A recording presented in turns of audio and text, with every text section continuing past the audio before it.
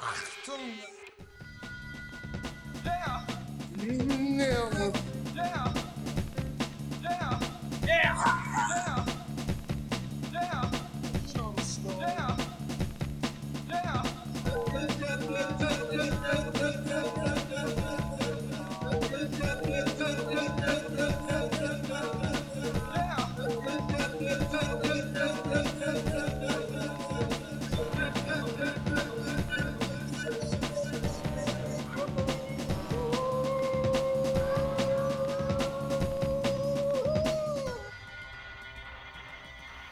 Yeah! Hello and welcome to the next episode of today's lesson, a Nick Cave podcast. I am Andrew Bradshaw, And I'm Sean Baker. and we are here to talk with you, to you, At you. and at you about the first Nick Cave and the Bad Seeds album, From Her to Eternity. I guess before we get into the specifics, I just want to kind of ask you, before this re-listen, where does this album sort of rank for you?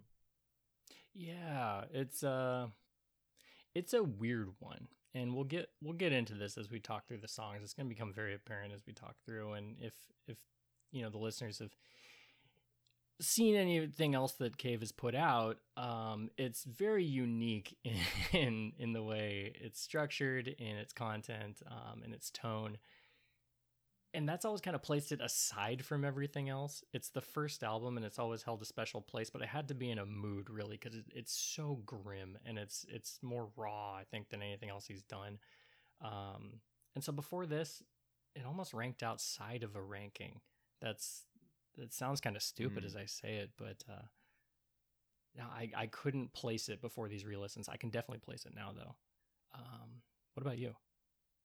Yeah, I mean, I think we're at a similar place with it. I think, for me, it's more important than it is like a go-to listen for me. Like it helped me, in a big way get into his music. It has a couple of, I would say, they're more important songs, but as a whole, I think with this album, some of the magic is in the atmosphere as opposed to the actual music itself.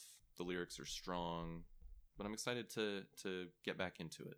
It's been a while since I've listened to this one all the way through. Yeah, no, it's atmospheric. It's a very mood album, and it really is a bridge between previous material and future material. You'll see a lot of blues elements. You'll see a lot of what shows up, especially the next few albums after this, peeking through in a lot of these. But it's an interesting reflection on a lot of very heady topics, and done so in a way that's very confrontational, very in your face.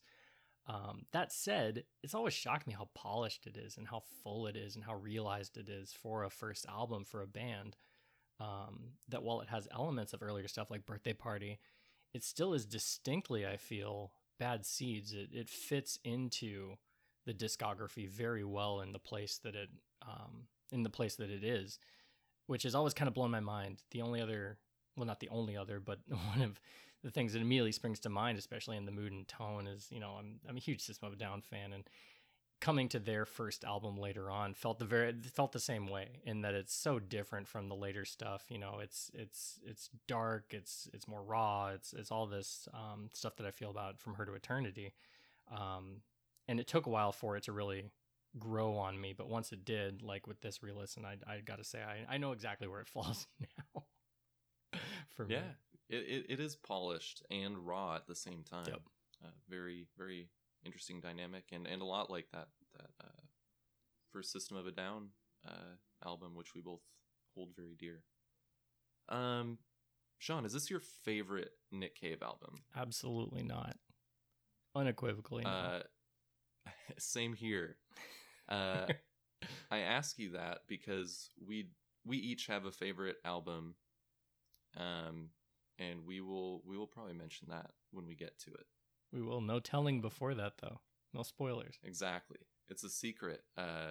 So every time we get to a new album, I'm going to ask you if this is your favorite album, even if I know it's not, because I know the answer. I think even when we get to it, I'm going to say no until the last album and then reveal. Oh, that's good. I know. Watch It's out. a fake out. I like No telling. Ooh. So this Ah, could be my getting favorite album, shivers. given that. So this might be your favorite album. It could be.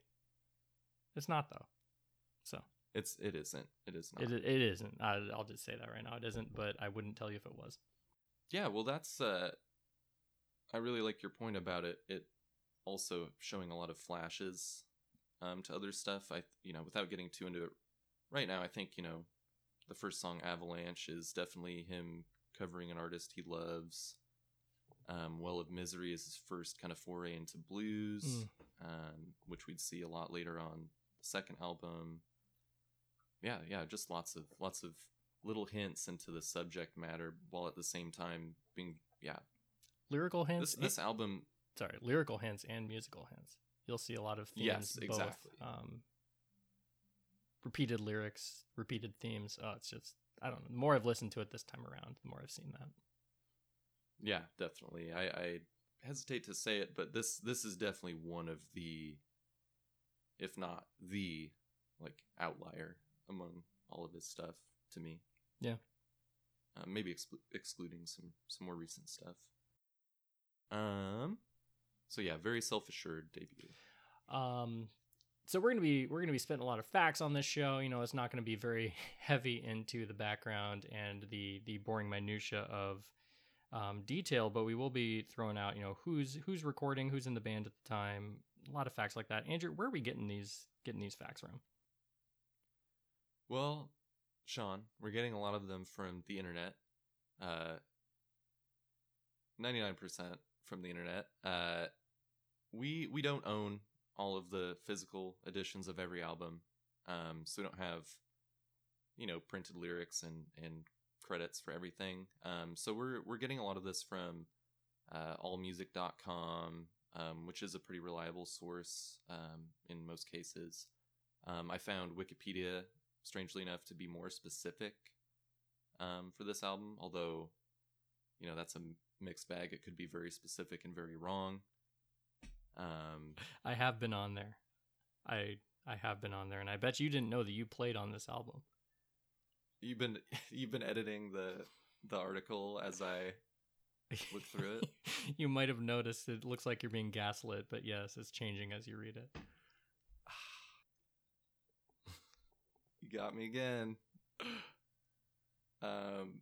So all that is to say, if you have any corrections that aren't gaslighting me specifically, please, kindly and politely let us know if something is wrong and you know that to be true. Engage with us on Twitter, send us an email, whatever, however you want to get in touch with us, and let us know, and we'll address that on the air. We're also using the documentaries Do You Love Me Like I Love You, which came with the remastered CD versions from 10-ish years ago. And those are a really good resource because you hear the band themselves talking about certain events, like stories about recording. Blixa has some great anecdotes about recording.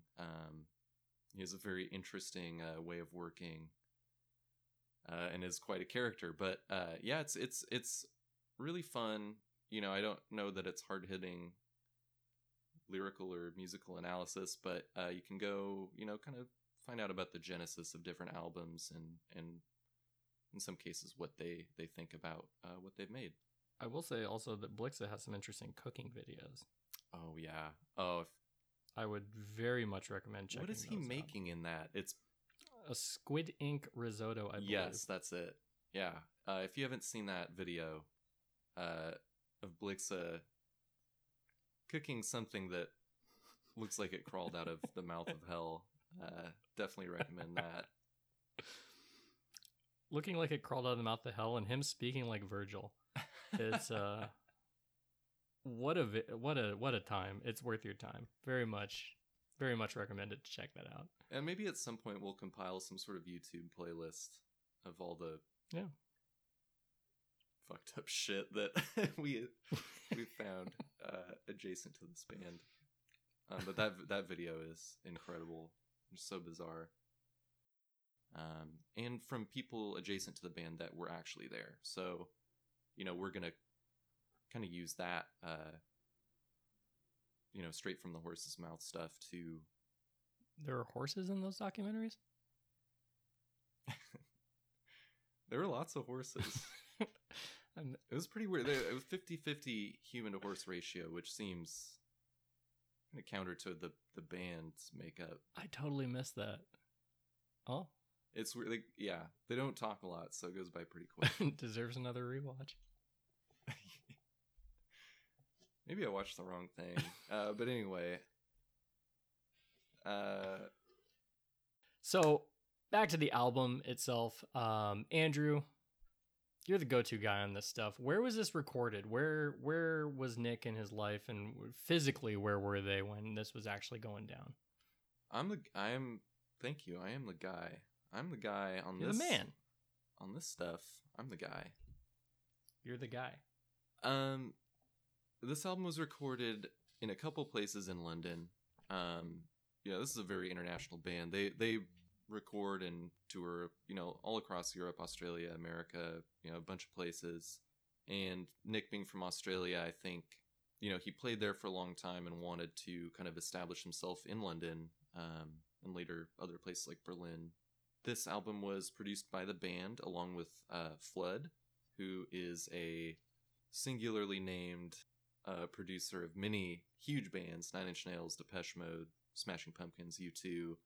I mean, just to name a few. He's very well regarded, and I'm a fan of a lot of his production. But I think the stuff he's done with Nick Cave, he worked on, this album up through kind of the middle period in the 90s. Flood is a single man? Flood is a single man. Damn. He's Flood.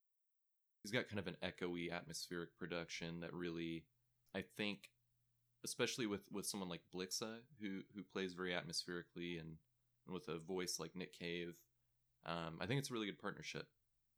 Mark Ellis. That's the man's name. Oh, gotcha. Yeah, I only wrote in Flood. Mark Ellis is his foreshadowing real name. Foreshadowing. Ellis foreshadowing. Cave was genius hiring him just to foreshadow. You'd be replaced with a Warren, but you make it work. And so this is Nick Cave, but it's Nick Cave and the Bad Seeds. Throughout, you can't discount the input of everyone else in the band, because everyone here is such a major player. Who all are we going to see on this album? Right. So this album is obviously Nick Cave. His right-hand man, Mick Harvey, at this point is, multi-instrumentalist, as he was through the whole career, but he tended to play guitar more on later stuff and work on arrangements. But at this point, I think he's mostly playing drums or whatever he can find, because they do have Blixa Bargeld and Hugo Race on guitar. Blix is another guy like Harvey that would stay throughout most of the Bad Seeds career. Obviously, a career that's still ongoing, but they were two longtime members and main collaborators with Nick Cave. Again, Hugo Race, guitarist. Barry Adamson, great bassist. He ended up actually leaving after a handful of albums, but he came back, I think, to play drums with them during the Push the Sky Away tour. I think we saw him on drums the second time we saw them. There's Anita Lane, who Nick Cave was in a relationship with at the time, contributed some lyrics, and J.G. Thirlwell, who is uncredited and left the group during the sessions, but has writing credits for a couple of the songs. Oh, interesting. And this being the first Bad Seeds album, I found this quote to be pretty indicative of, the changes present within his new band and sort of his new outlook. Cave said, "Well, I guess we weren't kicking people in the teeth anymore. I mean, it just became different. I wanted it to become more lyrically oriented, and getting Blixa Bargeld from," and I'm probably going to butcher this, Einstürzende Neubauten. Getting Blixa basically from his experimental German group made an incredible difference. He's an atmospheric guitarist and is incredibly economical, and it gave me room to breathe, is what Cave said. So there is a change here from the birthday party where he wants to be less of a just live shit show, starting fights, just being pure havoc, and did want to become recognized as a lyricist and make atmospheric music as opposed to just raw, powerful, catchy music, which is more of a birthday party kind of style. And speaking of changing to be more lyrically oriented, Sean, why don't you tell us a bit about Avalanche, the first song on this album? From Her to Eternity. Where to begin on this? From Her to Eternity, the first album, the first song. First song. It's the beginning. It's the origin of Nick Cave and the Bad Seeds, coming off the birthday party, coming off of Tough Monks, coming off of this life of aggression and in your face performances and attacking his audience. And he kind of winds it back, and he starts with a Leonard Cohen song off of one of the greatest albums of all time, Songs of Love and Hate. Naturally, the first song is not his, of course. The first song that he ever produced. Exactly. It's not his song. And yet when you listen to it, and especially if you listen to it side by side, he makes it his own. And he does this throughout his time. He will take themes, he will take lyrics, he will take whole piece like this, and he will mold them and create them into something that is purely his. Yes. And so personally, when I listen to this song, and I listen to it side by side with the Leonard Cohen version, they're two distinct songs, and that is rare for me to see. I think that it was Trent Reznor who I believe said when he heard Johnny Cash cover "Hurt" that it was like somebody, it was like somebody taking a lover of his and cheating on him with it, but he was fine with it because it was just so good and became its own thing. It became its own song. And so that's what I feel like with Avalanche, is that when you listen to it, it's distinct, and it's distinctly Cave. And I think that one of the coolest things about this song is the first lyric of the first song of the first album isn't his, but it's "I fell into an avalanche and it covered up my soul." Holy shit. Because Nick Cave's life from this point on, at least publicly, at least, artistically, is so defined by the Bad Seeds that the stuff came before it is really prefaced. And that's why we're even doing this podcast and not focusing too much on Birthday Party, all that. It's cool to listen to. It's great. It's I listen to it every once in a while. Yeah. But Bad Seeds are so... They're so sexy. They're so hot. They're so sexy. And actually, Leonard Cohen on Nick Cave's version of Avalanche, he said that he butchered it. He said that he took this song and he absolutely butchered it. But he finished it off by saying he wished that there were more butchers like that, because he turned it into something that was so unique and so different that the song with almost the same lyrics, and I'll talk a little bit about that in a sec, became something entirely its own. So as an intro song, I could not imagine a better jump into Nick Cave and the Bad Seeds than this cover. Andrew, what are your thoughts on this? Yeah, it's almost like he's summoning, like, to begin this new life as a lyricist, more, lyric heavy, lyric focused, sort of literary icon, in music, up there with a Cohen and a Bob Dylan. It's like this is his spell that he's casting. He's creating a Cohen voodoo doll, almost, and he's like, well, this is what I want to be, so this is what I'm going to cover. But in traditional Nick Cave fashion, he respects Cohen and was hugely inspired by him, but he's not going to cover something the same. No, it's not just going to be a cover. It's going to be like, I love that, the spell. It's like Essence of Toad's Song of Cohen. Very much so. Sneaking into Cohen's apartment, getting a little bit of his hair, taking a little song of his, tweaking the lyrics a little bit. Oh, no, this is that's a fantastic way to put it, because he takes this and he doesn't just make it his own. He doesn't, cover it and just add some flair to it. He changes the lyrics, and I think he changes the lyrics in a way that are fairly fundamental, based on interpretation. And so fundamental in that, knowing how nitpicky he is about his own songs when, later Cash covers Mercy Seat. I don't think that any of this was an accident. I don't think any of this was done lightly when it comes to these little tweaks in the lyrics. And I kind of wanted to get your input on this, Andrew. Is, there are a number of them, and some of them tweaks feel like they are purely for, the flow of the way that Cave is singing it, purely for, the change in atmosphere. But the one that sticks out to me the most is at the beginning of Avalanche. He talks about, this hunchback sleeping beneath the golden hill, and you strike my side by accident when you go down for your gold, which is the Cohen lyric. The golden hill, you're going down for gold in the golden hill, you hit it. Cave takes this and turns it into goal. It's no longer gold. It's no longer very specific. It's just goal. And that to me changes the whole thing. What are your feelings on that?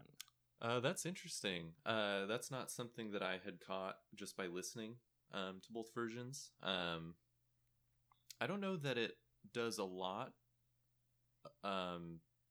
other than, and this is significant, I think goal is just so much more ambiguous, and I think works actually kind of better. I think they both are sort of trying to accomplish the same thing.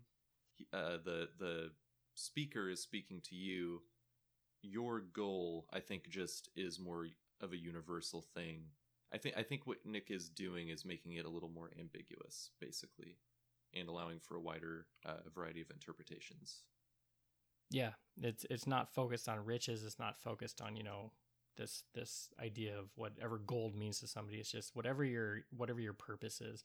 Maybe I put the cart before the horse here, but this song to me speaks to the broad concept of obsession and what obsession does to a person and what it requires to truly be obsessed with something, and the sacrifices you have to make when you make that choice to become obsessed, what that means for you, what that means for your future, what it means for the world in general.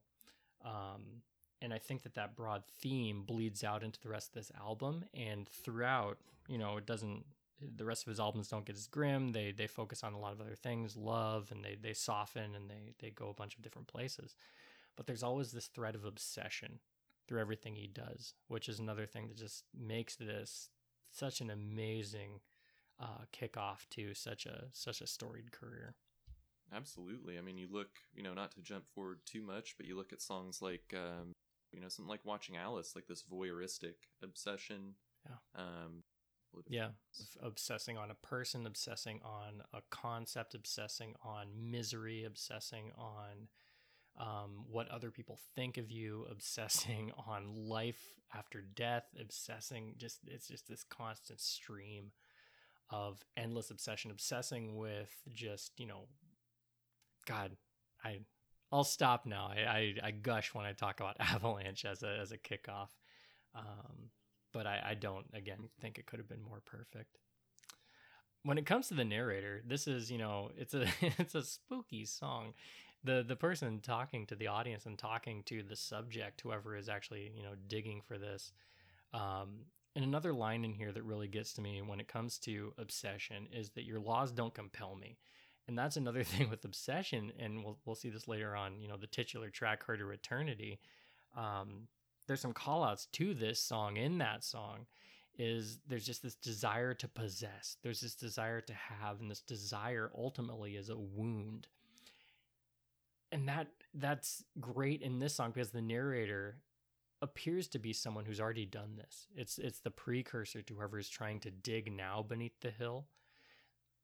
Whoever is down there has already been twisted, has already been deformed. The hump that they wear is their prize for being down here. And in that, they become immortalized. They're not hungry. They're not cold. They're not needing anything. And they're pretty vile to the person coming down beneath the hill looking for whatever it was they found initially. Whether that be, the You who wish to conquer pain. I mean, that could be the goal alone, Yeah, I like that idea of this person's already under the avalanche, right? Yep. Lying dormant, obviously he went down to his goal or they went down to their goal. And it is this kind of, it's a little bit taunting, it's a little bit malicious. This is just someone, uncovering basically their immediate future on the way down. And that's what gets me. Is it even meetable? If the prize is this horrible hump and just stasis beneath whatever avalanche you've chosen to cover yourself in, what is the goal there? And the narrator wakes up when their side is struck, while this next person is coming down, and there's just such a resentment when it comes to what they thought they've found, they thought that they were offering, what they thought that they've discovered as they went down for this goal. The crumbs of love you offer me are the crumbs I left behind. It's just this fuck you. Like, you're trying to give me something. You found me down here. You don't know who I am. I'm you. I'm the future if you keep pursuing this. And fuck you for everything that you've found so far, because I already found it. Yep. You're a shadow. You're a shadow of what I am. It's your turn. It's your turn. And that's it's the your transference flesh I at the wear. end. It's the transference at the end that this, whatever you're finding at the end, this, deformed entity that you found on your pursuit, they're not there to help you. They're not there to, assist you, not be by your side or guide you. They're there to become you at the end. And whatever body they're wearing at that time is not their body. They don't have a body. They're formless. And that's the creepiest part at the end when, it's your turn. It's your flesh that I wear. You're submitting yourself to this idea so far beyond actual humanity that you just become something entirely else. You become something twisted and deformed, and yourself become buried under, again, your chosen avalanche. And that your chosen avalanche. That's good, and fitting with the more ambiguous sort of text here in Nick Cave's version, for sure. Yeah. Yep. Andrew, what do you think? Yeah, I as someone who tends to prefer the ambiguity and non-referential nature of sort of that reading, I think it is important to kind of look at it in a religious context, because I think there is some evidence of that in the text. Full disclosure, I'm not a religious person. I don't have any ill will towards religion. I'm just not very up on it. So forgive me if I overstep any bounds. We're a couple respectful boys here on the podcast. You are forgiven, my son. That's probably strike one. Yeah, that was fucked up. No, but I Sleep Beneath the Golden Hill. This is something that I kind of caught, and so I've seen people discussing it and picking up on this online. That seems to be a possible reference to the Dome of the Rock in Jerusalem. It's a holy place, the Golden Roof. To me, the most important thing about that line is that it possibly places the speaker as sort of the voice of God, the embodiment of God or a God. You who wish to conquer pain, you must learn to serve me well. That feels like not the most malicious thing in this song, but it does feel like sort of an order from, or a declarative statement from God. Well, and a lot of Christianity is the pursuit of conquering pain, right? Afterlife, Sure. The great deal of pain that Christ went through to solve the pain of the world, or to absolve the pain of the world. Yeah, and knowing, obviously less Cohen than Cave, but knowing Cave and Cohen's sort of tendencies. You know, they do have a penchant for reference and definitely religious iconography and reference. Yeah, just kind of I won't hit every line here. I don't want to overdo it, but the speaker is on a pedestal. Humanity didn't raise me here. Your laws don't compel me to kneel grotesque and bare. Like I'm above this. These are your issues. I am the pedestal for the ugly hump. This is not for as much as we talked about it being, you know, someone going down through the avalanche and brushing up against someone, you know, on this journey for obsession. I think some of these lines could potentially be read as like the gods saying, you can't replace me. You only have things to learn from me. You don't have anything that you can prove to me. Well, it's divine law, right? There is nothing above that. Yep. Huh. You who wish to conquer pain, you must learn what makes me kind. The only way to conquer pain is to know my benevolence. Well, and it speaks to the arbitrariness of a lot of the Old Testament and all of that. You have to. There's a good deal of learning to do before you can understand why God won't fuck with you.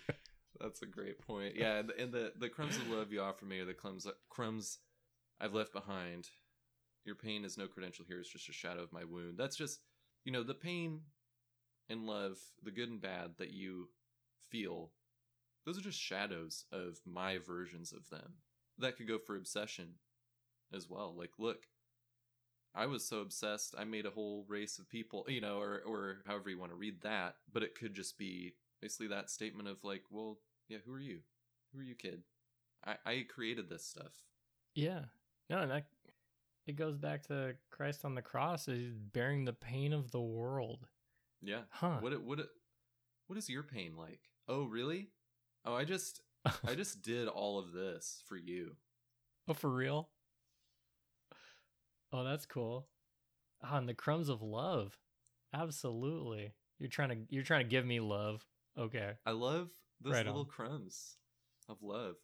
I basically, you know, endless banquet of love raining down on you all the time. But crumbs are great too. Crumbs are fantastic. Oh, I just made all of that. I made love. So it's like how water is supposedly dinosaur.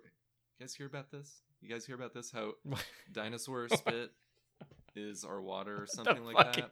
It's kind of like that. These crumbs are from his plate. Capital H, capital P for plate. Anyway. Would dinosaurs be as dickish if we came to them and offered them water? I don't think there's been a Jurassic Park movie where we've tried that. I mean, I would start by not doing the Jurassic Park at all. Well, then we need a time machine. It's too late for that. It's either you create them now or you go back in time. You can't. There's nothing else. I have begun to ask for you, I who have no greed. I have begun to long for you, I who have no need. You say you've gone away from me, but I can feel you breathe. Now, that is an interesting sort of turn. Spooky. Yeah. God has begun to ask for you, even though he has no greed. He has begun to long for you, even though he has no need. Like, that's just a very... Now we're kind of getting some of this warped God's obsession. Well... He has no need, he has no greed, but there's something... There's some compulsion, and it's always been one of the things I've struggled with religion is, why does God care if you show up to church on Sunday? Why does God care if you love him? He's beyond time and space, and he created everything. He has no needs. So what is this obsession with making humanity bow down to you? And at the same time, like, and in this last stanza, that kind of... It's funny that he has these sort of demands, or like he's begun to ask for you, he's begun to long for you. And at the same time, this last stanza, do not dress in those rags for me, I know you are not poor, and do not love me quite so fiercely now when you know that you are not sure. Then he's right back to doubting humanity. He's doubting and rightly so, that maybe the rich televangelists, oh. you know, don't play this card. I know you're not poor. I know you have more than you need, probably. And you, maybe your inner dialogue says you're not so sure about your belief in me. Maybe in your darkest hour, you know, when you ask God for a favor and maybe you're not even sure he's there. Maybe he's just like, well, miss me with that shit. Basically. Don't come at me. Fuck off. The central tenet of this album is you can miss me with all of that shit. It's a running theme. Very much so. It's very important. Very, very much so.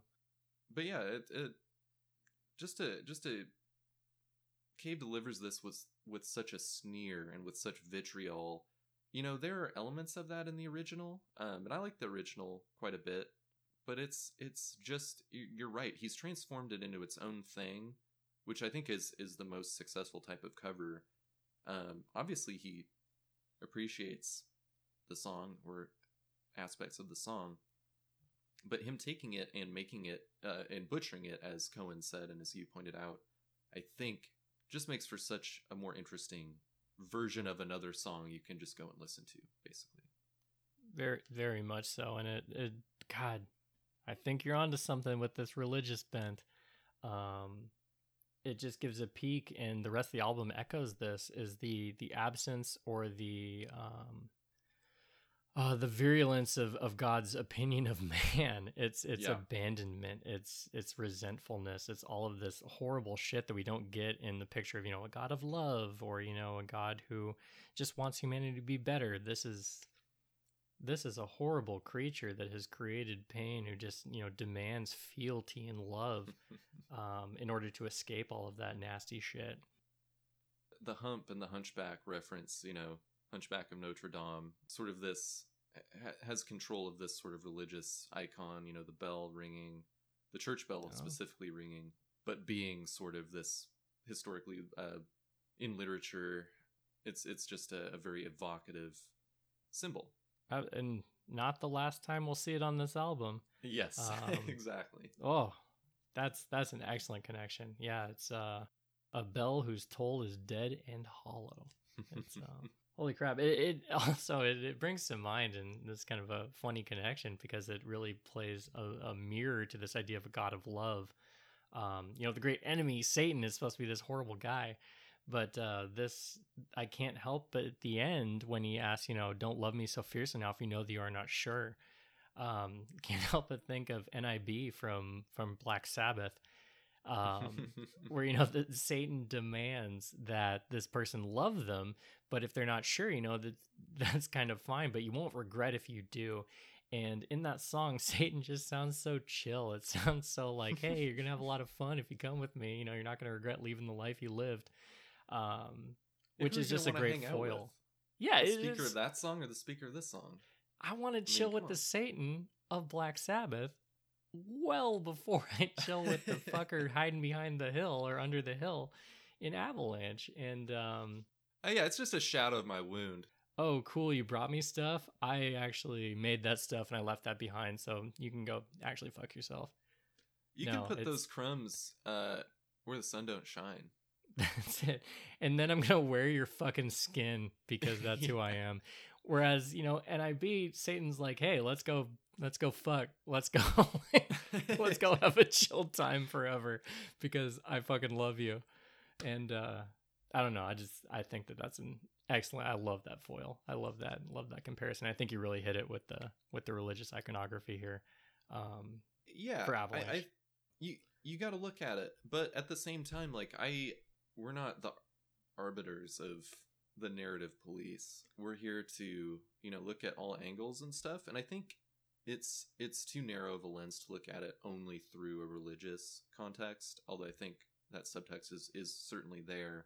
This is one of the tougher songs I've looked at from Nick Cave in terms of really trying to find what that meaning is. I think it's very rich text and can be interpreted in a lot of ways. So I really liked hearing what you had to say and adding on to it, and hopefully listeners can feel free to write in and tell us what their opinion is, what they think, and you know, I would say if we get enough good responses or whatever, we could spend some time reading them on the air. Yeah, Absolutely, absolutely. No, and I think that this specific reading does not conflict whatsoever with my initial reading of Obsession because, the album, I think it's inarguably about obsession with various things. Absolutely. And so this obsession, starting off as obsession of God with man is fuck. That's even better. That's fantastic. Holy shit. And I'm not even going to try and jump into what Cohen was going for. I think it's roughly the same thing. I think it probably is. I again, I don't know enough about religion or Cohen really to, Yep. There's probably a better podcast for that. Pods of Love and Hate.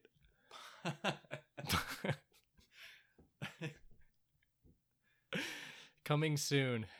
Once I listen to all of his discography. It's good stuff, man. The partisan bangs. That song is oh.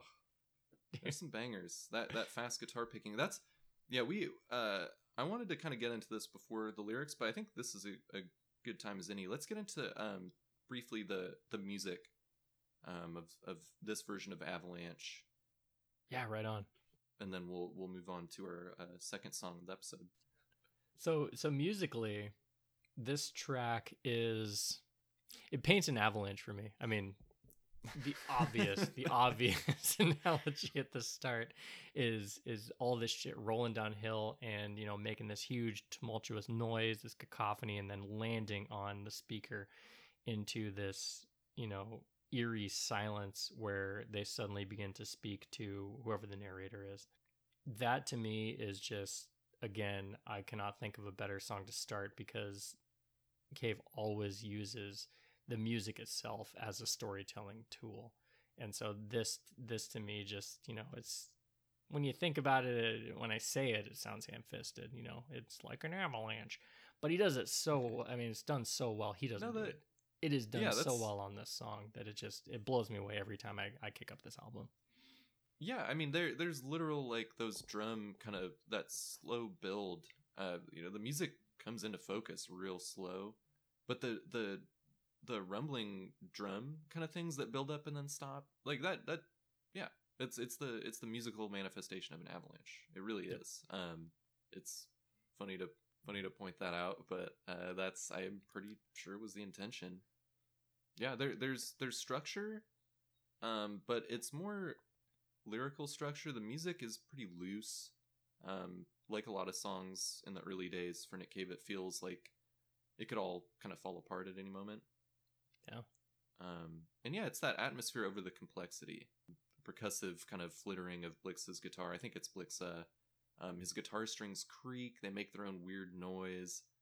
I'm just kind of assuming it's Blixa because it's kind of his jam, but a lot of atmosphere to it and not the most melodic of the songs.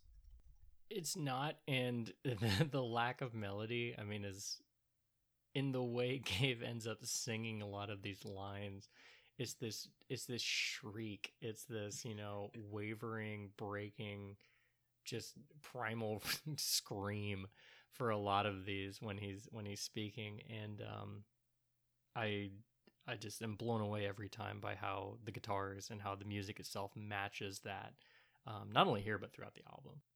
Yeah, exactly. Yeah, and this is a great example of how, early in the Bad Seeds' career that they had figured out how to mesh lyric and music. The partnership between Nick Cave, Mick Harvey, the instrumentalist, I think probably plays the avalanche drums, and then Blix's atmospheric additions really transform the music into an echo of the lyrics. All right. Well, we are going to take a break here real quick, give some time for whatever it is you need to do, stand up, stretch, stay hydrated, all of that good stuff. And when we come back, we will be talking the next song on From Her to Eternity, Cabin Fever. And we're back. Hope you guys had a opportunity to kind of get up, take a whiz, stretch, think about Avalanche. Think about your relationship with God. Always important. We're going to get right into the second song on the album, Cabin Fever. Cabin Fever! Yeah. God, there's so many singable moments. This song is fun as hell. It is. Oh god. So many moans and screams and disgusting retching noises. Truly foul. Very- this- truly foul shit in this song. This is probably the most foul Nick Cave song. Maybe Deanna's kind of up there, but this one's gruesome. That one's at least packaged a little cleaner. Yeah, it's got kind of more of that groovy music that doesn't make it sound as horrible as it is. This pulls no punches. Yes, exactly. Lyrics by the man Cave, as usual. Music by is credited to Nick and Blixa, the guitarist. Yeah, this song is so different, especially musically, from anything he's done. But you know, with our interpretation of Avalanche and Obsession, it really is a good follow-up and a good foil to Avalanche, wouldn't you say? Yeah, no, I'd definitely say that because it focuses on the foulest of obsessions. It focuses on the obsession of someone who is ultimately alone, who is, you know, sailing by himself on the ocean, and the ocean, even with people, has been, you know, described in song and story throughout time as just being lonely. If you're in the middle of a body of water, there's nothing around you, there's nothing there, and this is someone who is isolated, who is below deck, who is also by themselves on this body of water.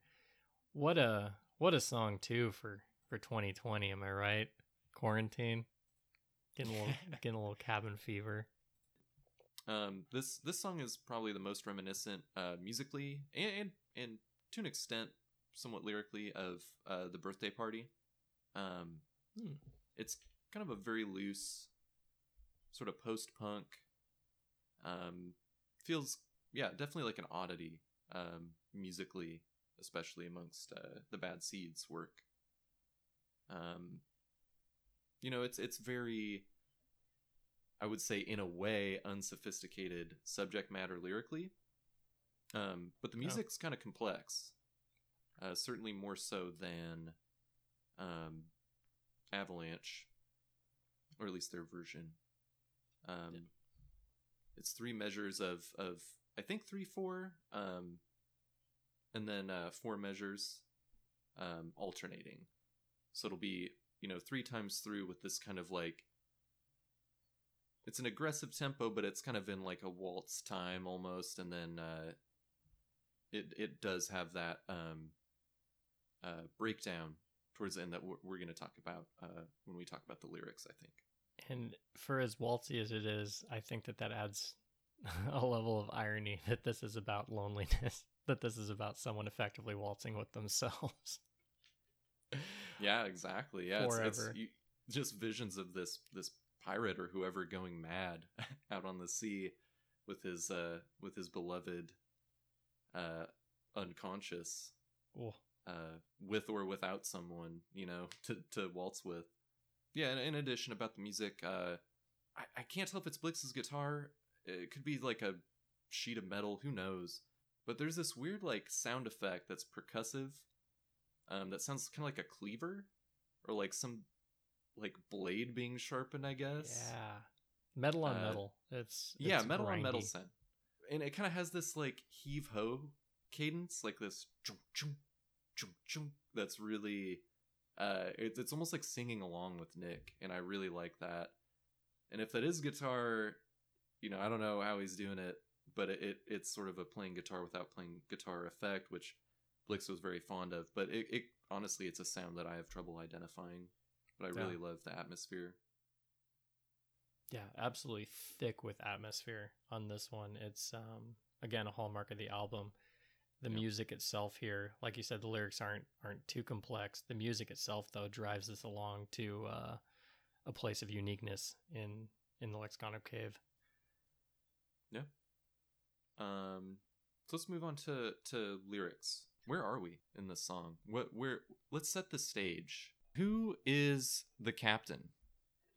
Yeah, so the captain here, he's a pirate, and that's what I love about this song, and one of the key elements of Nick's storytelling is that he just creates these characters right out the gate with so little preamble, but you immediately become attached to them. And so without even a name, without any sort of backstory, anything, the captain's forearm bunched up rope is the first line here, and immediately the captain screams onto the scene with these guttural sounds, with these, it almost sounds like Cave is trying to throw up and then gets confused about it and just starts screaming. The captain's a dude who he's not all there. He's kind of fucked. And we get the briefest of physical descriptions. He's got some tattoos, and these tattoos are etched in his skin, which begins to belie the madness to come. And you immediately jump to cabin fever. And so what that tells me just right out the gate, and I remember the first time I listened to this song, this dude's fucking gone. And the music tells you that. The lyrics are telling you that. And from there, the captain is just someone we're watching unravel entirely. Yeah, we're the voyeurs this time on his great expedition to who knows where, taking a grim turn amongst his crew, or he's a captain and he's all alone. There's no crew, so something has happened. But it's doesn't matter. I love really to the song.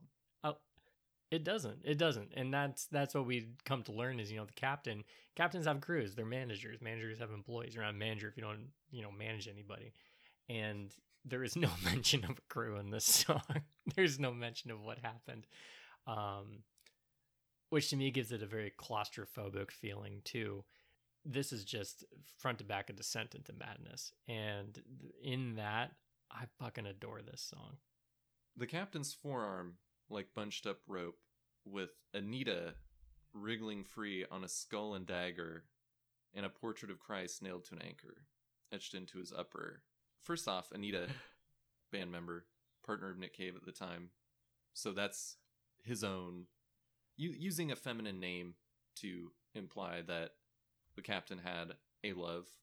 And I also want to interject here. Wriggling free on a skull and dagger. When that pops into my head, Anita is a snake. And I play into the religious iconography. It's just, it's not, again, super deep, but it's there. And the way he paints that with only the wriggling and the rest of the context, I love it. Yeah, exactly. And then moving on, slams his tin dish down. Our captain takes time to crush some blue bottles glowing in his gruel. So he's eating foul food. He's eating food that's gone off. It's gone wrong. Ugh, full of flies. Oh, larva. God. Just disgusting. Now, this kind of goes through the whole song, but I think in this stanza, it's high time to talk about it. The captain's jerking it. He just is. Like, there's no way around it. His loneliness has manifested in a lot of ways. He's etched tattoos. He's, tallying up his loneliness notch by notch. His loneliness has become mania. It's become expression in different ways. And the masturbatory references in this song are quite a few. I'm just going to kind of run through them now. Yeah, the wriggling free on a skull and dagger, the image of the snake, that's kind of, in line with it and the religious iconography. His forearm like bunched up rope, his arm now like coiled snakes. Maybe he's just been doing it for a long time out here on the sea. His arm is tired like bunched up rope, or it's wound, hard like coiled snakes, ready to spring again. Down to, after talking about the gruel, with a lump in his throat and lumpy mush, this image of lumpiness, especially right before the next line, thumbing a scrapbook stuck up with clag, which I think is just like glue, pasty, high viscosity stuff. Yeah, for those unfamiliar with the term, to bedaub usually with a sticky substance. Yes. Per Merriam-Webster. So his scrapbook, his memories, his this physical manifestation of his past and his lust and what he misses, is in gross straits, to put it lightly. Covered with something. Covered with something. The Nick Cave cover album that we'll get to eventually. A morbid lump of love in his flags. It's getting everywhere. It's getting you're a pirate. You got flags lying around. Yeah. Got to do something. Done is the missing. Now all that remains is to sail forever upon the stain. Post masturbatory, you don't miss or lust as much. Now all he's got to do is sail forever upon the sea, which I guess to him is a giant stain, echoing the state of his scrapbook and his flags, I guess. Obviously it's not a pretty picture, but this is in the text. We got to talk about it. I guess finally I would say the captain's free hand is a cleaver, leading into the next thing implies that that's his free hand. It's a cleaver. And his other hand is not especially free. And see, I missed this entirely the first time through. And now that I see it, I can't unsee it. He's rationing his jerky. The word jerky. Yeah, Come on. exactly. Please. But he carves his peg out of the finest mahogany, or was it ebony? The sea offers ebony. Nothing to hold or touch. He's got to tally up that loneliness notch by notch. Winter by winter. And winter by winter, it's time is just flying by. That gruel's getting less and less palatable, but he's getting less and less sane. And his leg, in quotes, is whittled right down to a splinter. Oh. He's got a peg leg, but that could obviously mean something else. Yeah. No, his been there. Yikes. It's around that time that the music, like you were talking about, kind of drops out. Yes. Before it gets to the notch by notch. Oh my God. So I love this part. And this really goes well with this interpretation is that, he's going through the scrapbook. He's done missing now. He's sailing. He tallies up his loneliness. And this is perhaps the most relatable part of the song. I don't know. I've been in moments of deep distress or depression or loneliness, and the music here stops and gets very quiet. We've had a lot of grinding. We have that metal on metal. We've had the pounding and just the driving waltz.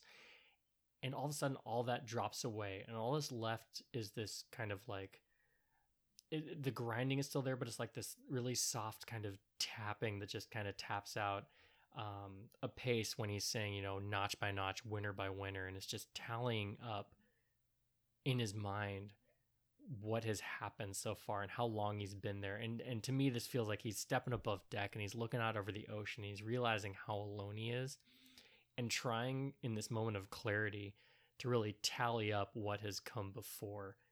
And the music reflects that so perfectly. It's this reprieve from what is a very claustrophobic and aggressive song. Yes. And the moment that this breaks, in these moments, sometimes I've found myself, it's a moment of clarity and perhaps you kind of lift out of it and you go back to sadness. But this is just, he's so far gone. His moment of clarity ends with this deep spiral right back below deck to cabin fever. And to this idea that there is no escape from whatever it is he's been caught in. And, oh my God, dude, it goes right back into a meeting with his beloved unconscious.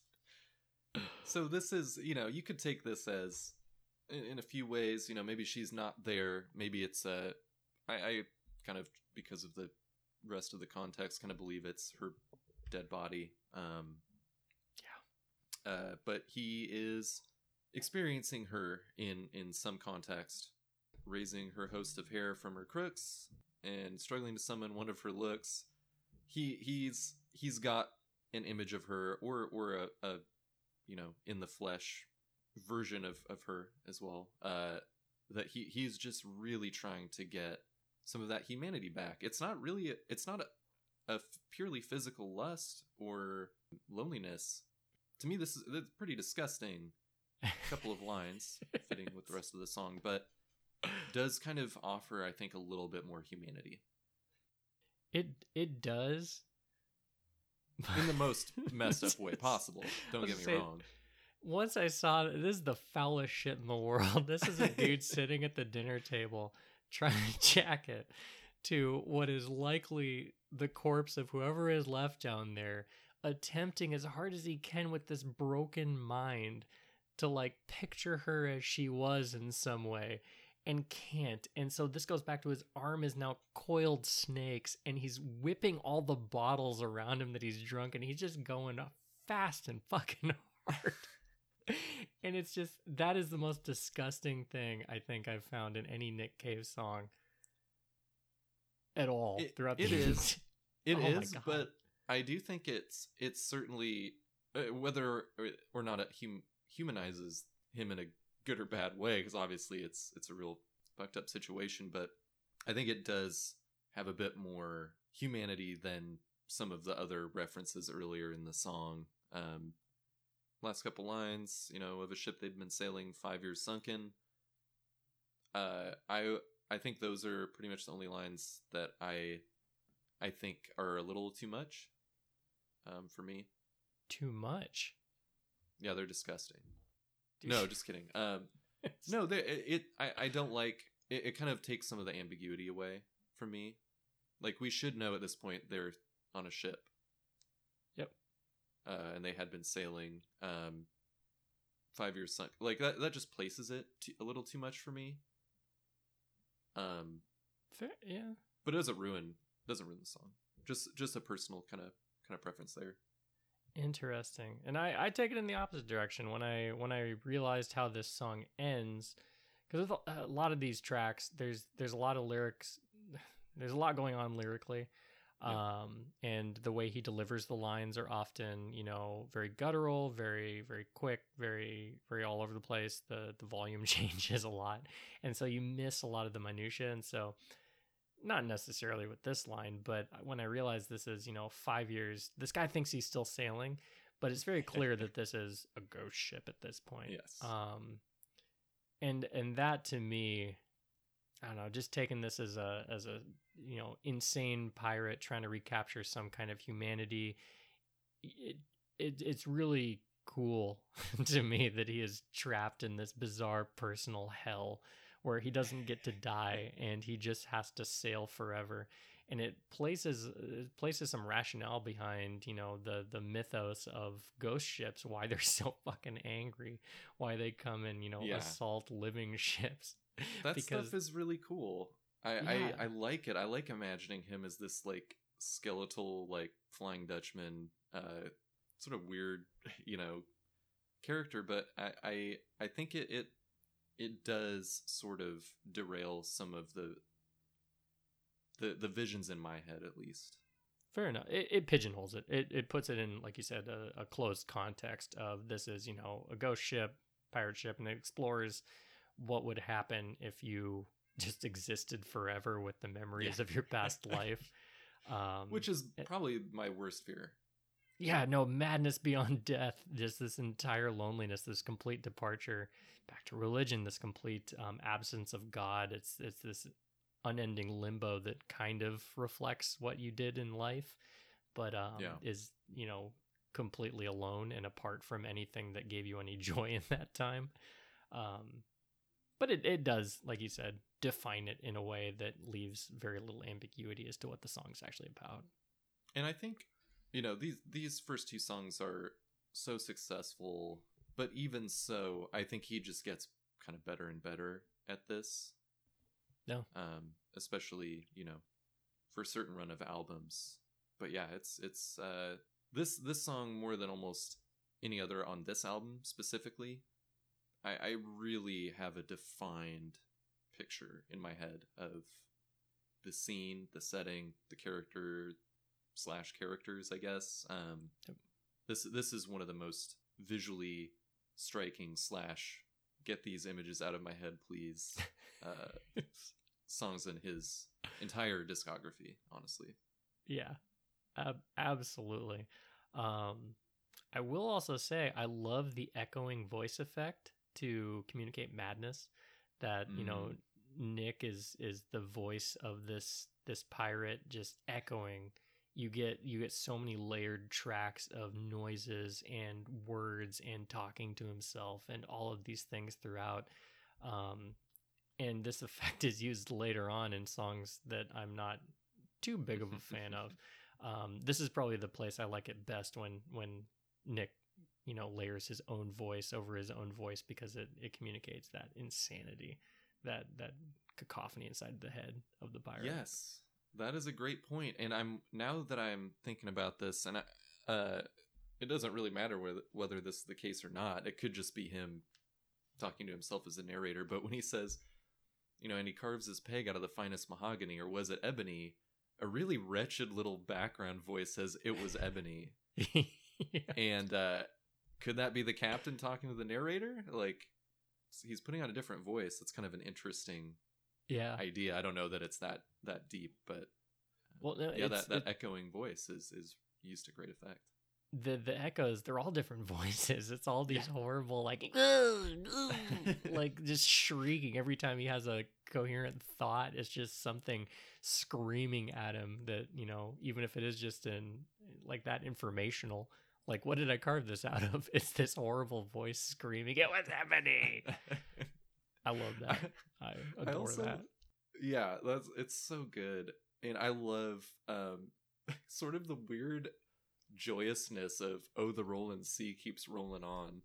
When he's got that kind of higher voice, like, it keeps rolling on, like, it's just so silly, but it's just unhinged. And he's doing the fucking work in this song.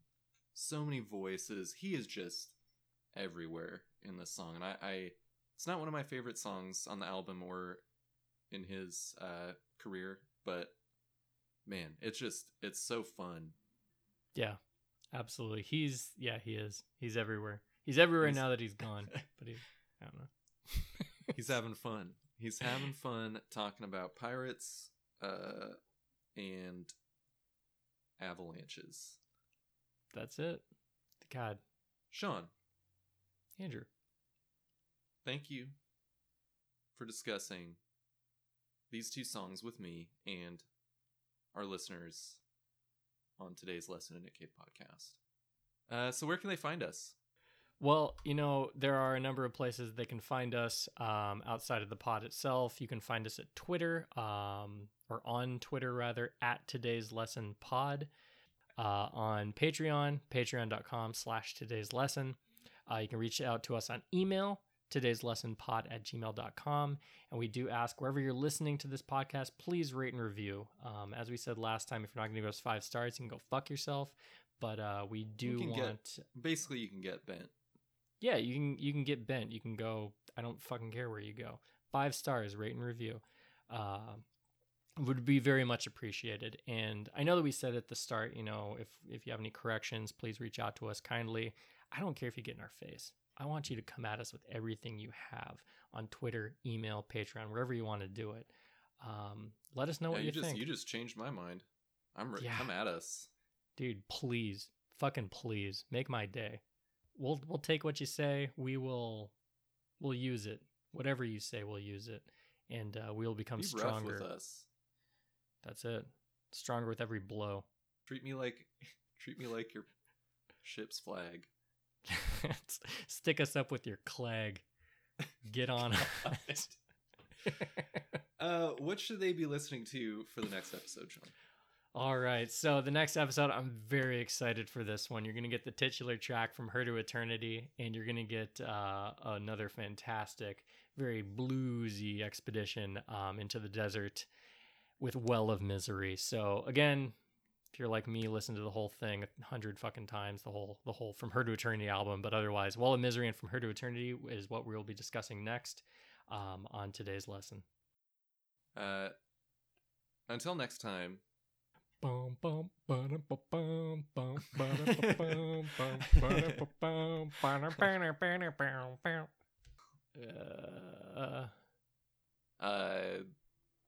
keep that hair out of your crooks.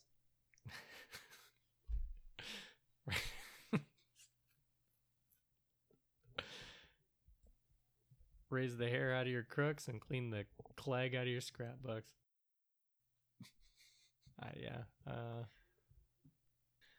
Till next time, we love Nick Cave a lot. Goodbye. Goodbye. And Bye. bye. Bye, bye, bye. No. Is that his cover of NSYNC's Bye Bye Bye? That'll be easy. No, fucking Wings Off Flies. I know, but it sounded Bye, it sounded bye, more bye. like upbeat. Bye, It sounded like See you Justin in a Timberlake. pig's eye. Yeah. Bye. And until next time, keep on sailing upon that stain. Bye. Bye.